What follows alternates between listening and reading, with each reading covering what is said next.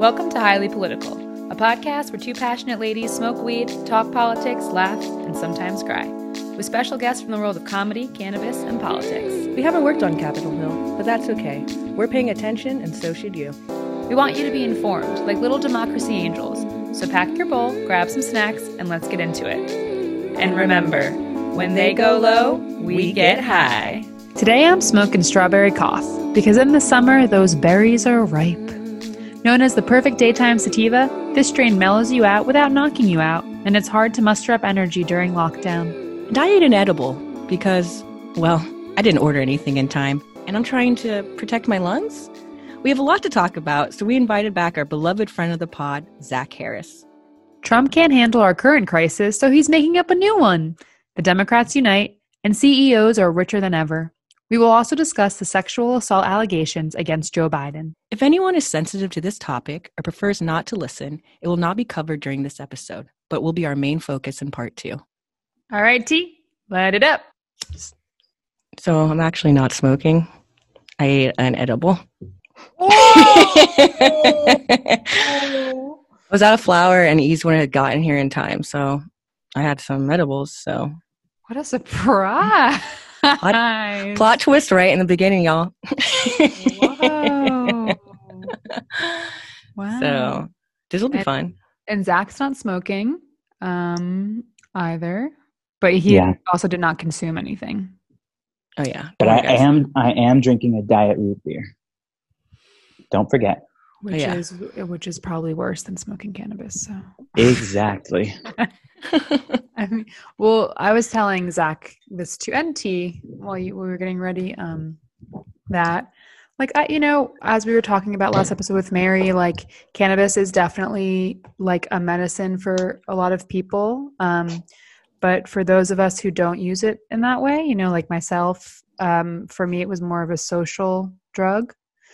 So I'm not having the best time when I'm smoking, like at home, or like my boyfriend's around and my dog, but like by myself watching TV I'm finding it kind of doesn't really help with anxiety.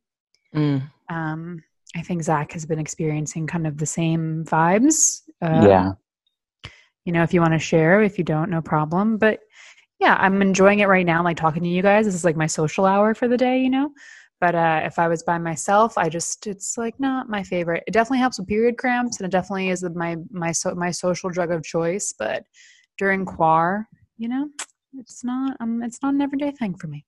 Nor was it before quar. But I'm just saying it's lessened. Yeah. Since then. For me, it was an everyday thing, and I was starting to just have like crazy panic attacks. Because for me, weed, no matter what kind I smoke, it makes my heart rate like noticeably faster and kind of inconsistent, which I don't know if that's everyone or if it's just like something I'm hyper aware of. But I would smoke during quarantine and then immediately sense my heart rate and then just go on a tailspin of like with anxiety of like all the, am I, like obviously by now I should know I'm not dying every time I get anxiety when I smoke weed. Right. But you still don't know. The mind is just so powerful. I check my pulse a lot. Like I'll do the 2 fingers to the neck. Mm-hmm. We're good. I do that actually.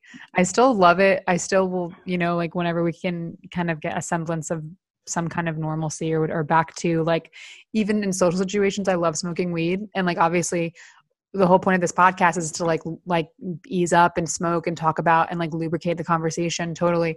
But even like in groups outside, sometimes I'll still check my pulse, like on the fly, like a little sneak attack when nobody notices. For me, I feel like it's kind of been the opposite.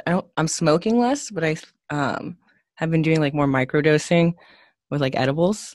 I mainly eventually that's where I want to go. I kind of mainly reduce the amount of like smoking just because, it's like a respiratory virus going around, and it's a great point. As I just took that hit, but I also like I also like for me, it really helps with my anxiety. So And when I smoke, I get a more instantaneous like relief versus like when I take an edible. And then sometimes even if I take the same like dosage, sometimes edibles just hit a little differently, especially if you take like a different brand or what you ate or whatever. So I still like do smoke at least twice a day. I will say like the 5 milligrams though, like I can do that any day and feel great. Right. Like a small gummy edible. No, that's like not a big deal for me at all. That's actually like very enjoyable. Maybe I'll order some. I like the little gummies because I'm not a big sweet person, so I can't eat like a big ass like chocolate or brownie or something, Mm-hmm. It's like really hard for me. Sorry, what is your milligram count right now? Oh, for this? Yeah, like what? Yeah. 35 milligrams. Okay, that's pretty. That's pretty mid-level for tea. She can go macro dose. She can get higher. Yeah, I can go higher. Yep. I love that. There's an election in 6 months, and we got. I want to talk about some stuff. I want to talk about I want to talk about Obamagate real quick. Like, so what exactly is Obamagate? Oh, it's the greatest. It's the biggest political scandal. Did you know that? Did you know about that? I mean, that's pretty much all I've heard. I don't know what it is. Yeah. Okay. So Trump is obviously handling coronavirus like an idiot. So he needs some kind of distraction. And like his spiraling tweets is just so funny. Anyway, sorry, continue. Oh, also, like I listened to the clip and the reporter was like, okay, during your Mother's Day tweets, you like talked about Obamagate. It's like what was he saying? Like, Happy Mother's Day, I love Melania, like hashtag Obamagate, like check it out. So it has something to do with Michael Flynn, who apparently might be working for the administration if Trump wins again. Are you serious? I'm fucking serious. Yeah, apparently he's like on a short list of people. Must be a short list. Oh yeah. The audacity, like. Yeah, they don't give a shit. So basically, like somebody can be like, "Yo, can we just tone it down a bit, bro?" Like, no way. He has his like own Trump confirmation bias with himself. And everything he does, first of all, this is just like a pure distraction. He is handling this virus so awfully, So.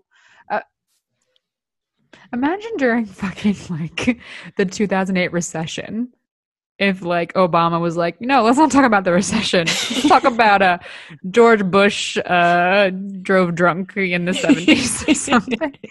So basically, there's this thing that that intelligence agencies do called unmasking, which reveals like people who have committed a crime, right? And it's not, and they're not classified documents. It's completely, it's legal. It's been done, and apparently, like the Obama administration on their way out, like Joe Biden, requested an unmask of Michael Flynn, who at the time, like, he was talking to the Russian ambassador, and he was undermining American policy with Russia. So they like unleashed his name, but then also. During the transition, Obama told Trump like not to go ahead with Flynn. Like you should like let Flynn go. Okay. And then Trump, let Flynn go because he's a fucking criminal. But now they're saying because Joe Biden was one of the people who asked that the unmasking of Flynn's information be out there. And now because he's the presidential candidate, they're trying to like tie in a conspiracy theory there. They're trying to like say that because Biden requested this, it was a way to pollute or like, the Trump campaign or something. It makes no sense, but now like so they gave him a tip like, hey, I don't really fuck with you like that, but this is America, so you should probably fire that Flynn guy. We were wrong about him. We figured it out. And so you did, and now they're trying to turn that into like... you like did them a favor, and now they're trying to say how you did something wrong? Yeah, basically. I mean, sure. but Tiana, it's been going on for a long time. It's Obamagate. it's been good. It's been going on from before I even got elected, and it's a disgrace that it happened. And if you look at what's going on, if you look at it now, all the information that's being released, and from what I understand, that's only the beginning. Some terrible things happened, and it should never be allowed to happen in our country. That's what Trump said. That's what Trump said when the reporter was like, "Okay, so can you tell me what Obamagate is?" Well, because like they basically made up that word before they even had something to connect it to. Right. They were like looking for, like, I think Trump, because when like Pizzagate, you know, the person who normally starts the claim or allegation isn't the one who calls it a gate, right? It's other people. Right. But Trump calling it Obamagate, it was basically already a conceived hashtag already, you know, like it was a notion. So now all he needed was like somebody in his camp to make something up to correlate to Trump's Obamagate claim. And that reporter, she was asking him directly, like giving him the opportunity to say, what crime did Obama commit? Like, tell us. And he was just so awkwardly dodging it. Like, oh, yes, well, he did. Mm-hmm. She's like, okay, so what exactly is the crime that he committed? Of course, yes, he did. And we're going to see a lot of this information, like just... Sir, can you please tell us? Ridiculous. Like my stove's on. I gotta go to the White House. But yeah, so that's like Trump's. Which, okay, to me, I think it's a really bad move, right? Because I was much more frightened at Trump's like. So basically, I don't think we got to talk about this last time, but that he was saying that the COVID-19. I'm sure he said like the Chinese disease or something, is like a war. It's worse than Pearl Harbor. So he's positioning himself to like, you know, be anti-China. And I thought maybe that was like what he thought his path to re-election was going to be. But now he pivoted to Obamagate. So Obamagate, like I was frightened that it was going to like, I think it's more dangerous and actually a better move if Trump pivoted to like just attacking China. And make them the enemy, because he was quoted to say that this is worse than Pearl Harbor, like basically saying, you know, calling it like an attack of, you know, a foreign attack. But I think Obamagate is much better because it doesn't make sense.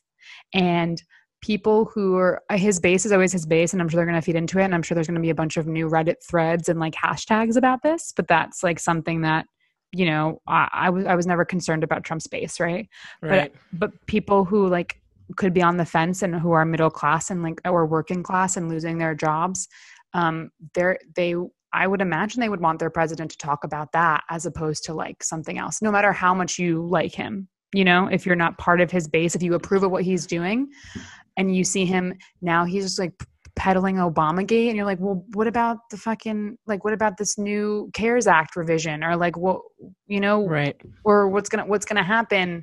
So I kind of prefer that he's doing this. Yeah. Honestly. Yeah. I think it's going to get to a point where you're just like, bro, you're making it really hard for me to be out here in these streets saying I support you. Like, you ain't got nothing for Obamagate. It means nothing. Like, I know. He's looking to make sure that no matter what, he can repeat what happened in 2016, which a huge part of was like stoking Obama resentment and like a conspiracy that he was the worst president ever, based on no information or facts. Just a feeling that he kind of worked. Yeah. And his other idea was that to win in 2020, he would focus on the economy. But because that's so murky right now, and because there's like Oppo ads coming out of him praising China in January about the virus. Yep. You know, he just takes the sides of whoever he thinks makes him look better at that moment. And he wanted to make Democrats look like unhinged by like agreeing with China that it wasn't a big deal. And so he obviously isn't, you know, there's too much making him look inconsistent on both China and the economy. So he can just revert back to hating on Obama, and that will work for his base at least. I mean, the base, no matter what, they're lost in the sauce. But lost in the sauce. I can't imagine like a campaign. Oh, I also do like Biden. There is a little bit different of drumming up excitement. Like Biden is doing video conferencing from Delaware, and Trump is like unmasked, pun intended, at rallies like in Arizona.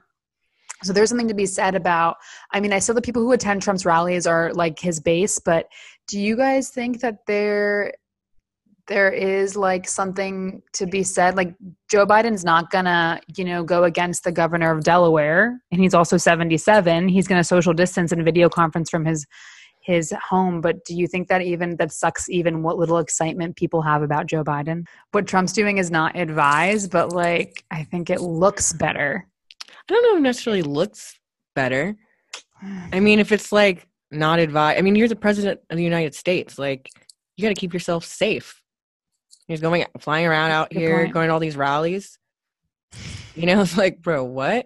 So I don't know. I think I think it's hard for people still, like shelter in place continues, and like accepting some of the new normals. And I think just figuring out ways to make video conferencing or town halls more dynamic,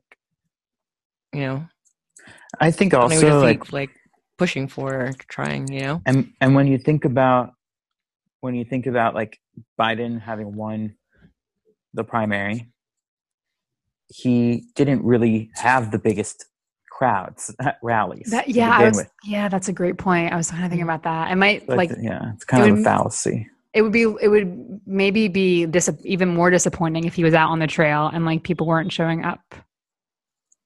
And just maybe not reflective of whether or not people will turn out. Oh, exactly. Yeah, definitely. Yeah. Okay, yeah. I was just like wanted to put that out there because I was thinking about that today, and I wanted to, get the crowd's reaction. Yeah, I'd be disappointed if he was like out there doing shit like that. I'd be like, bro.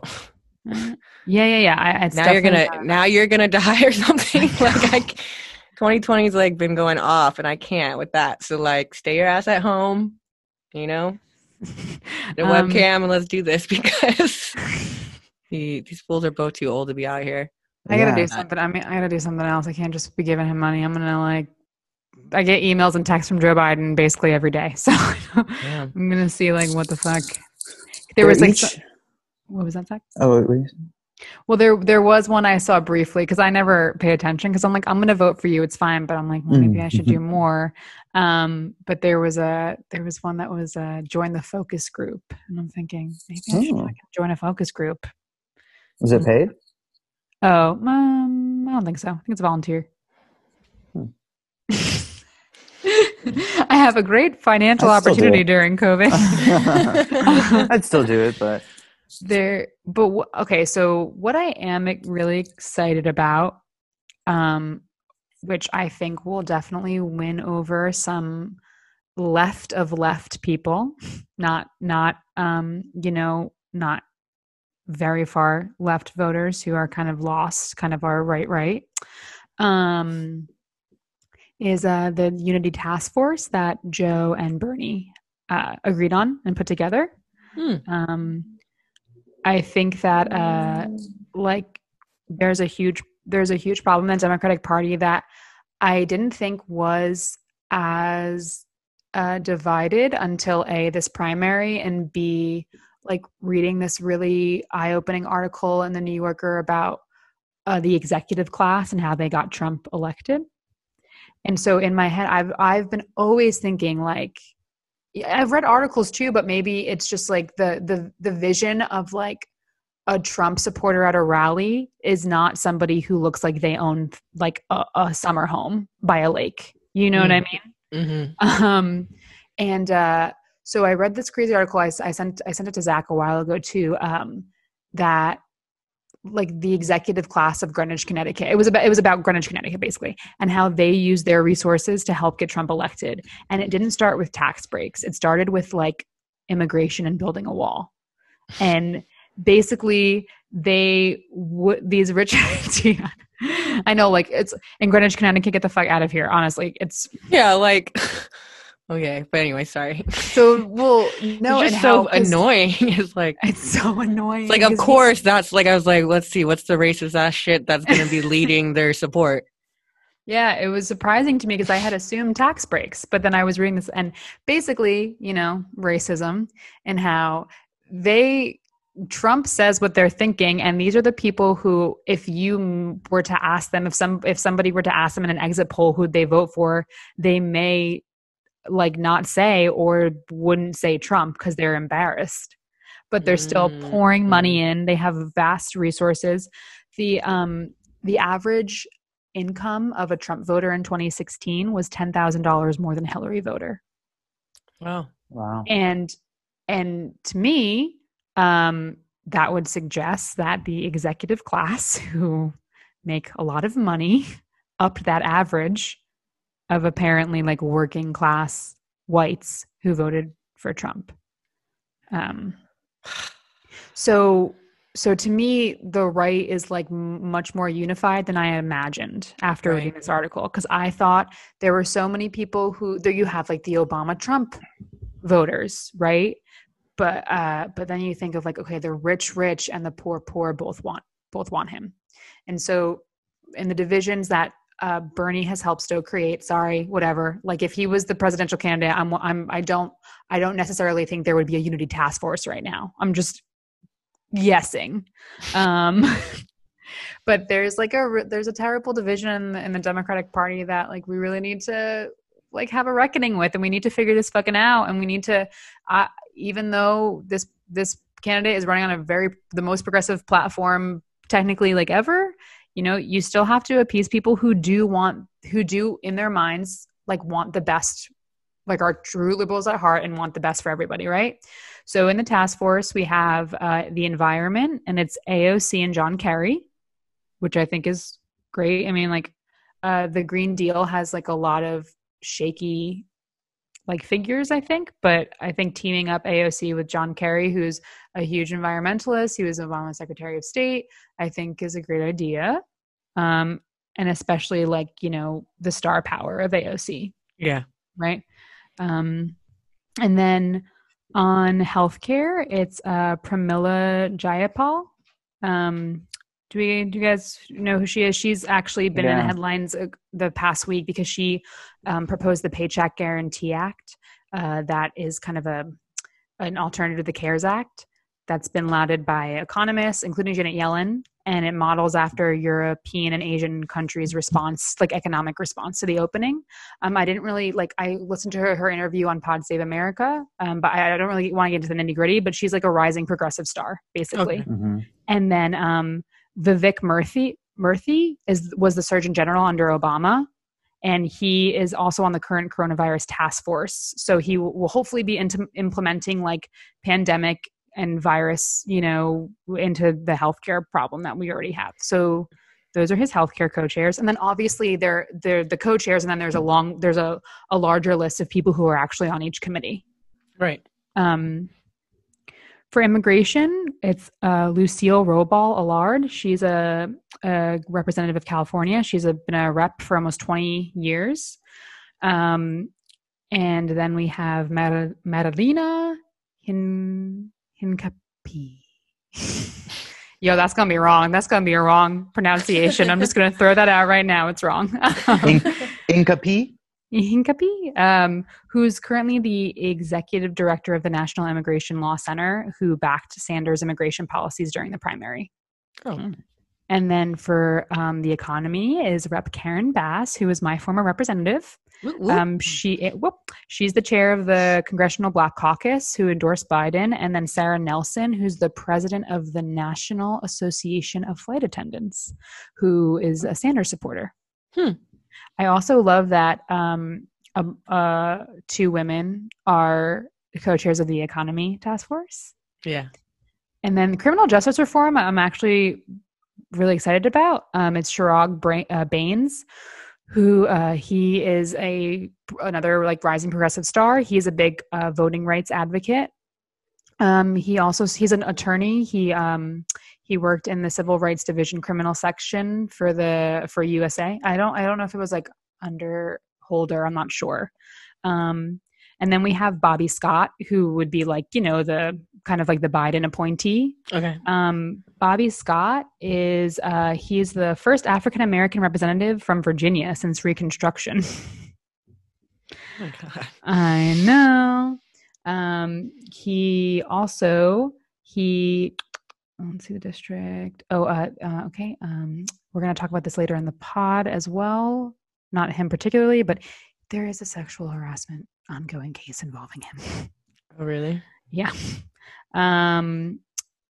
So a former staffer claimed that he like patted her on the booty and maybe rubbed her shoulders and then made a crude comment once to her. So that's still ongoing. So but he also introduced the Death in Custody Reporting Act of 2013, which I think is really admirable. It would require the United States Department of Justice to collect data from U.S. states and territories about the deaths of prisoners in their custody, which is so important because prisoners, like they don't collect that data. Yeah, collect that. Yeah, and we all know that the system is a bit skewed. And I have some statistics later I want to talk about because we have prisoners who are trying to get COVID to get out of prison. Oh, yeah. So I have a breakdown on the ethnic makeup of prisons, and guess what? It ain't looking so white. And then spoiler alert. And then Eric Holder is also on the criminal justice reform, a former AG to Obama. And then for education, it's Heather Goutney and Marcia Fudge. They'll co-chair the education group. Fudge serves as House Committee on Education and Labor and is a member of the Congressional Progressive Caucus. And Goutney was a senior policy advisor to Sanders' presidential campaign. So, yeah, I think this is a really great, wonderful announcement. I agree. Yeah. Zach? Yeah, I think it's great. I agree. I agree. I was doing some research on it and I typed in Unity Task Force and there was a fucking Facebook thing because I recently logged onto my own Facebook for the first time in a very long time. And so when I searched it was a Facebook and it was the Humanist Report, which I don't know, some guy in his little studio that he made just counting his opinions as news, you know. And he was saying that the Unity Task Force means nothing. And he's a very, very left-leaning individual. So once again, I think, the right, Trump's base and, the people who have, even after Bernie has said, let's come together and are ignoring that, we've kind of lost those people. Yeah. Because what more can Joe Biden give you? Right? Well, it's just not revolutionary in their eyes. And that's their litmus test. Revolutionaries don't unify with a class that they consider the same as Republicans, because maybe Bernie never said Joe Biden is a Republican, but through the course of all of this, that's their main takeaway, which is that, it doesn't denying majority rule of Republicans doesn't mean anything if the Democrats themselves are just cynical Republicans who wear blue, which is what I always keep seeing on Twitter. So it's that confirmation bias thing. If it doesn't matter if Pramila and AOC and all of these figures from that camp are actively working for policy achievements, they just see it as a way for Biden to not have to answer to what Bernie has made it seem like is a career of capitulation to conservatives. Just can't win. It just depends on whether or not we literally can win if they're going to abstain from voting. Right. Yeah. So we have to be out in full force. Maybe that's why I'm going to join that damn focus group, guys. Yeah. And I think on top of that, I think that the reason people are so outspoken about the unity thing, just debasing it, saying it doesn't count, doesn't mean anything. And also what we're going to talk about later, which is, basically trying to make Joe Biden trying to get him to drop out is basically what I'm trying to say. They think there's still a chance for Sanders to be the nominee. And if they even remotely make it seem like there's going to be a concession made to Joe Biden, then that sort of pipe dream is dead. Mm. But that's what happened in 2016. They'll wait until it's too late, potentially, and we'll have to wait and see, I guess, if that's going to cause damage that causes him to lose. Yeah. And yeah, that's a really great and scary point. That's like very viable. In COVID news in South Korea, you guys hear about that one guy who went to 5 different clubs in one night? And, and then there was like a burst in Corona. When I read that article, or just the headline at first, I was like, "There's no way this guy's over 30." Like going to 5 different Those were the days. One night. Those were the days. That's my Edith. That's a good Edith. That was really good. Yeah, so there was like a spike there, which gets back to like, Corona and the economy. And I think maybe we could do our Queen of the Week, Tiana. We could talk about... Oh, yes. Queen of the Week. Queen of the Week. It's the Queen of the Week. Zach, you love her. We all know her. She is America's EGOT. Whoopi Goldberg. Whoopi. Not only was Whoopi a guest judge on RuPaul's Color Purple episode 2 weeks ago. Oh, really? It was a really good episode. Literally. Color purple, not the color purple. Yeah. Wow. The color that is purple. When she spit in that water in the color purple and fucking stirred it with her finger. Do you guys remember that scene? Oh, I thought you meant on Drag Race. Oh, no. In the movie. What was her character's name? Celia? Celie. Oh, I remember being so young watching that, being like, yeah, spit in that water. Spit in that water, girl. So she got into it with Chris Christie. Oh my God, that clip you sent me of him on The View was hilarious. Like when they like the one thing I really do like about video conferencing is when they do like the gallery view. And it fucking was just like Whoopi, like even when Whoopi like introduced him, she was just like already over his bullshit, just having to say his name.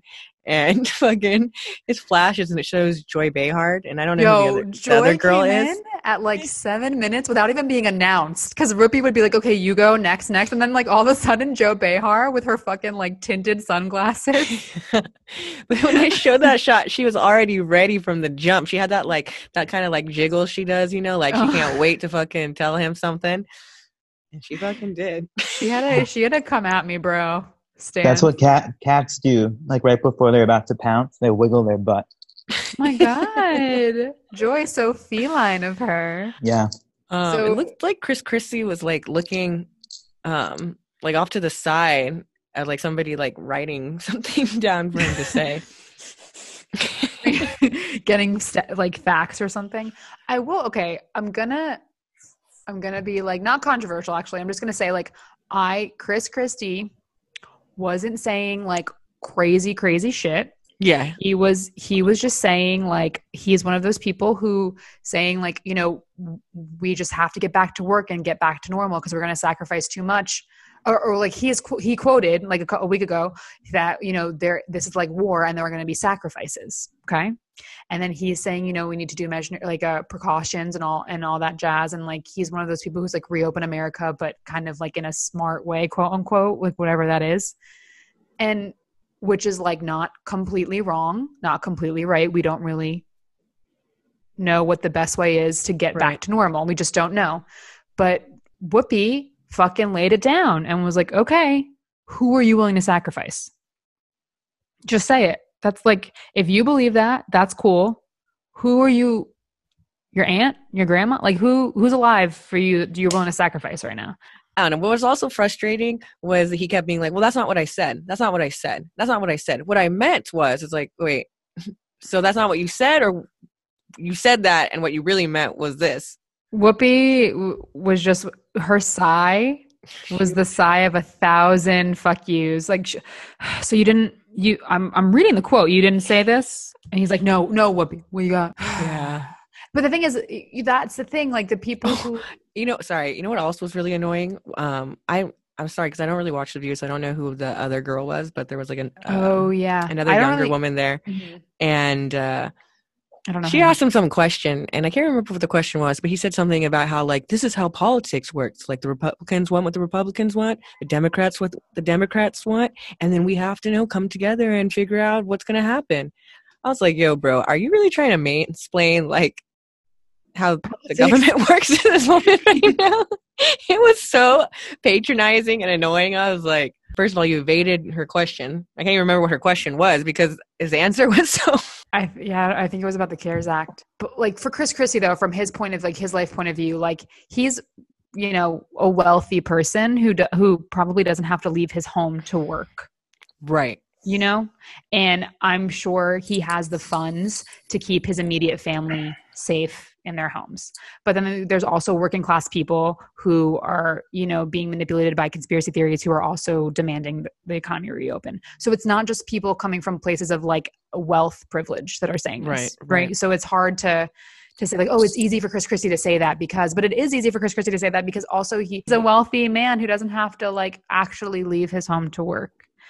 And I mean, there's all this talk of like herd immunity and like what we need to do. But then the woman who he tried to mansplain the government to, she said like, when we reopen, there's going to be another burst and it might be worse for the economy.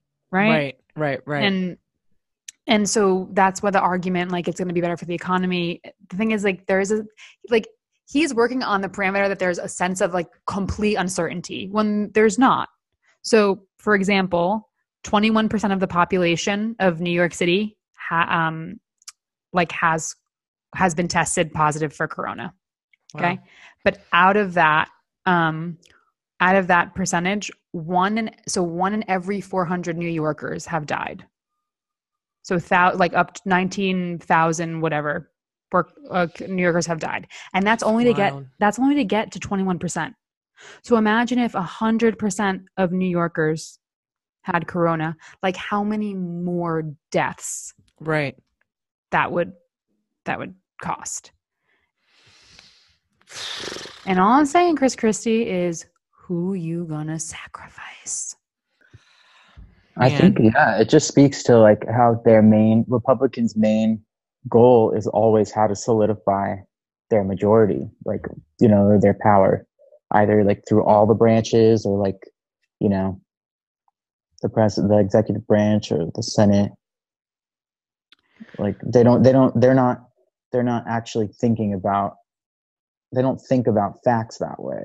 They just portray the facts as whatever is going to like service them the best. Like if there is uncertainty, then that means that they can still be trusted, that Trump doesn't, it doesn't present such a threat as in terms of bungling the response to the pandemic that people need to vote for a Democrat. It's true. And I'm going to put my tinfoil hat on here and say that it would actually behoove the Republican Party if we were to just go balls to the walls, open up, because underserved communities are dying at higher rates and faster rates. And they are often Democratic voters.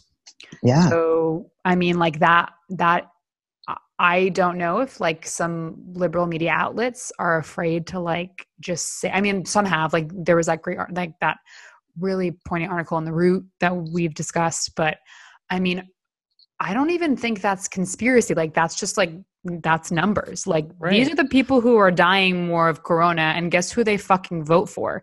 Like if the people in Greenwich, Connecticut and like Sandusky, Ohio were dying at higher rates, like perhaps the response would be different. Right.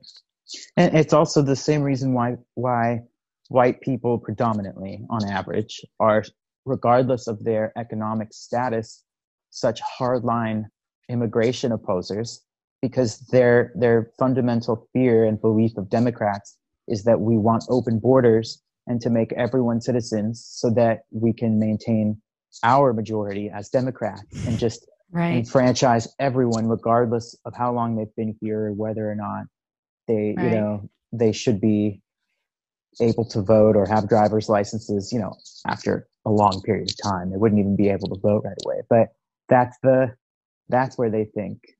Oh, definitely. They think that like the demographic makeup of the country eventually, because of what Democrats are doing, will change so that Republicans can never win again, which, yeah, that would be great. But Democrats don't even have that kind of like manipulative foresight the way that Republicans do.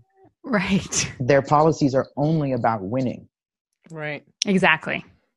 Yeah. So that's real. Watch this real scary. And that's just a real scary thing for the election, guys. So let's just be aware of all this jazz. And then I do quickly want to talk about. Stresses me out, man. Yo, I'm so stressed. I do quickly want to talk about another a lighthearted fact about prisoners trying to get COVID.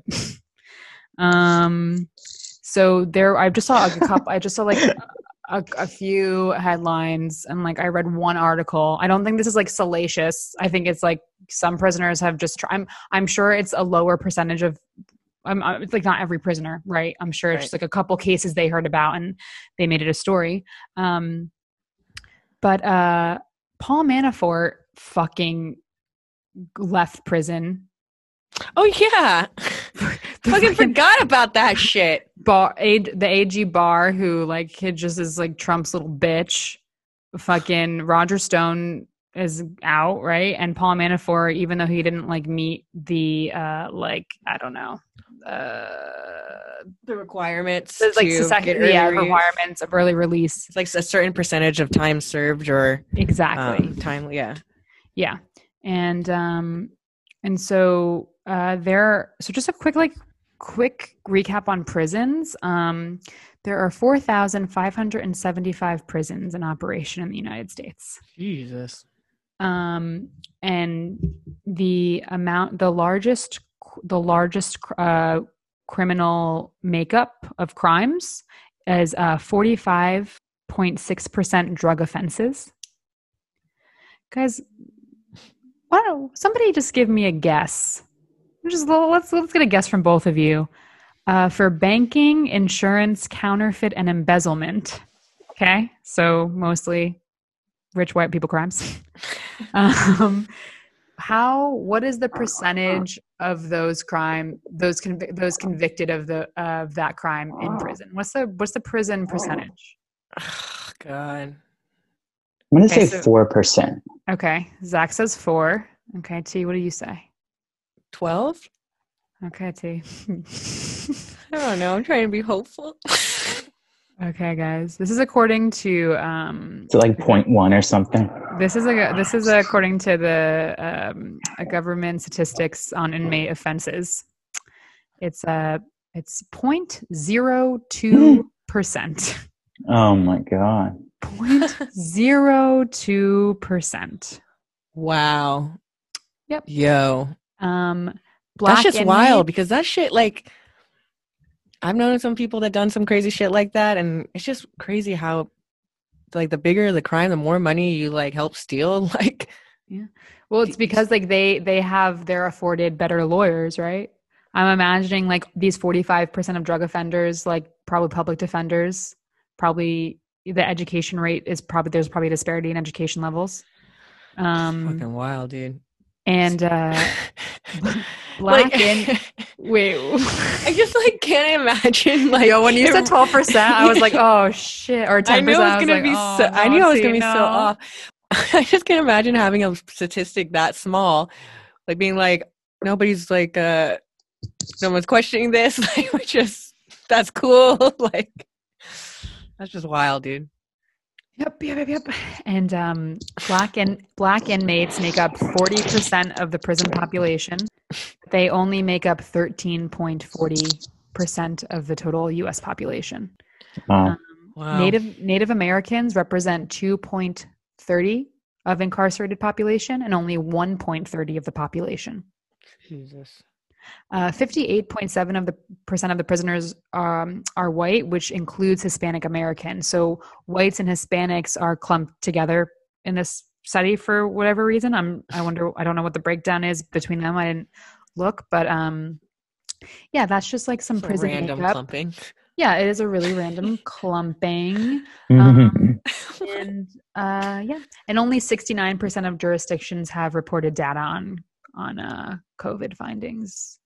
So yeah, I'm just like, I mean, I think that not everybody, but I think many criminals were born into circumstances that put them where they are. I mean,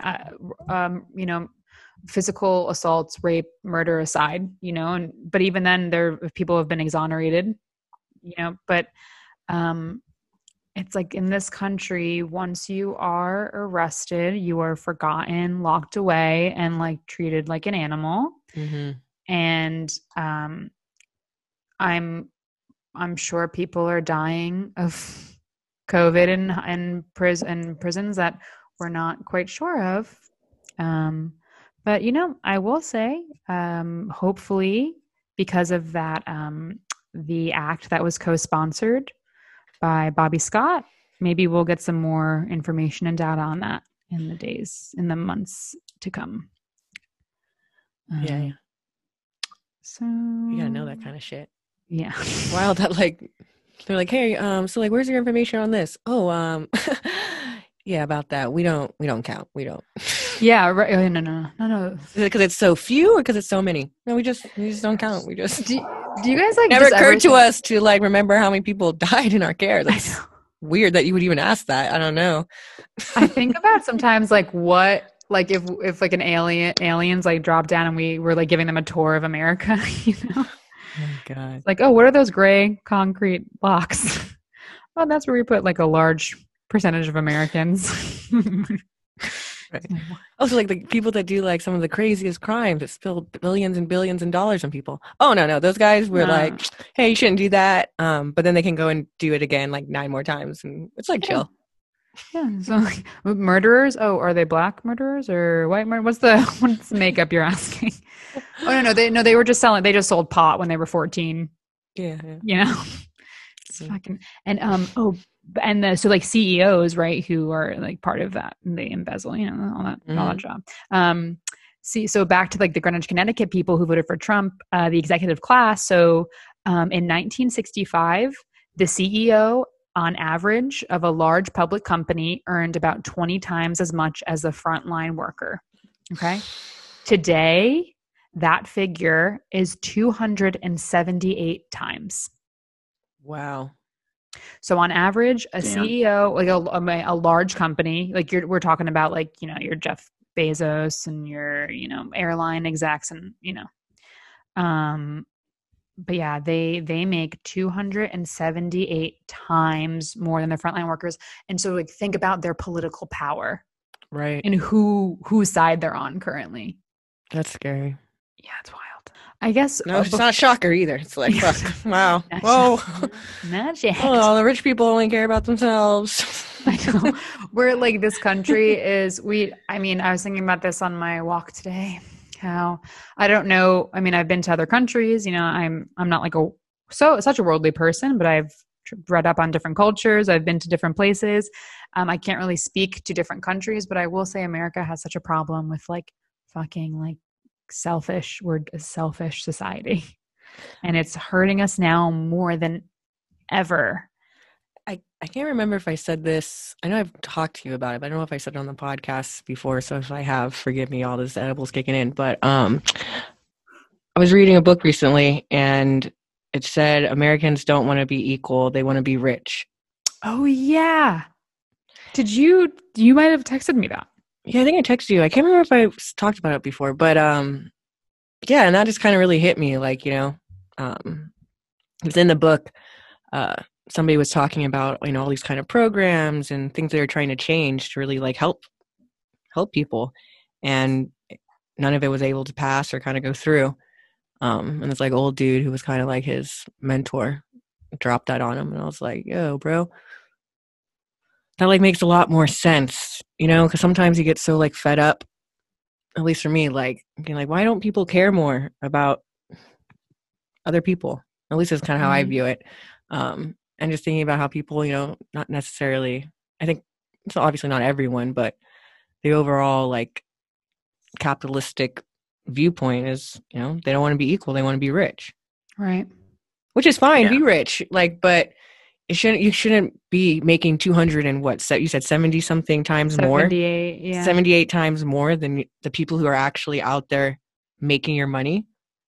Yeah, that's ridiculous. And not expect a revolt. Like, I don't know. It's like so wild. Like,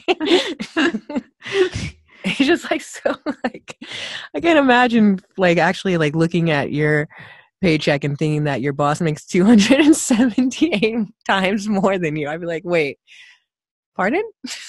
How much do they get taxed? Okay. Yeah, that whole eat the rich thing. Like, I'm sorry to understand that so much more. That's a no for me, dog. Let's talk about some purging. Like, if you had me guess, I'd be like 50 times more, and I'd be like, he must be rich. I should have had you guys guess. God damn, what a missed opportunity. You guys just moving wrong left and right. Shit. Yeah. So, all of these things are really scary. And we're talking about the election, but there's a new headline that has come up in the zeitgeist the past couple weeks. And we feel we would be hypocrites if we didn't talk about it. So, the allegations against Joe Biden by Tara Reade. So if you yourself are not comfortable with, revisiting, if you have past trauma or don't want to talk about sexual assault, and, that's what we love you, we respect you, and we're just going to talk about that right now. So if you want to, stop the pod, but then leave a happy review, we're more than welcome to accept that. This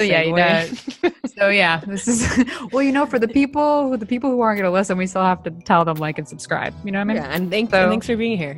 Thanks for being here. Thanks, guys.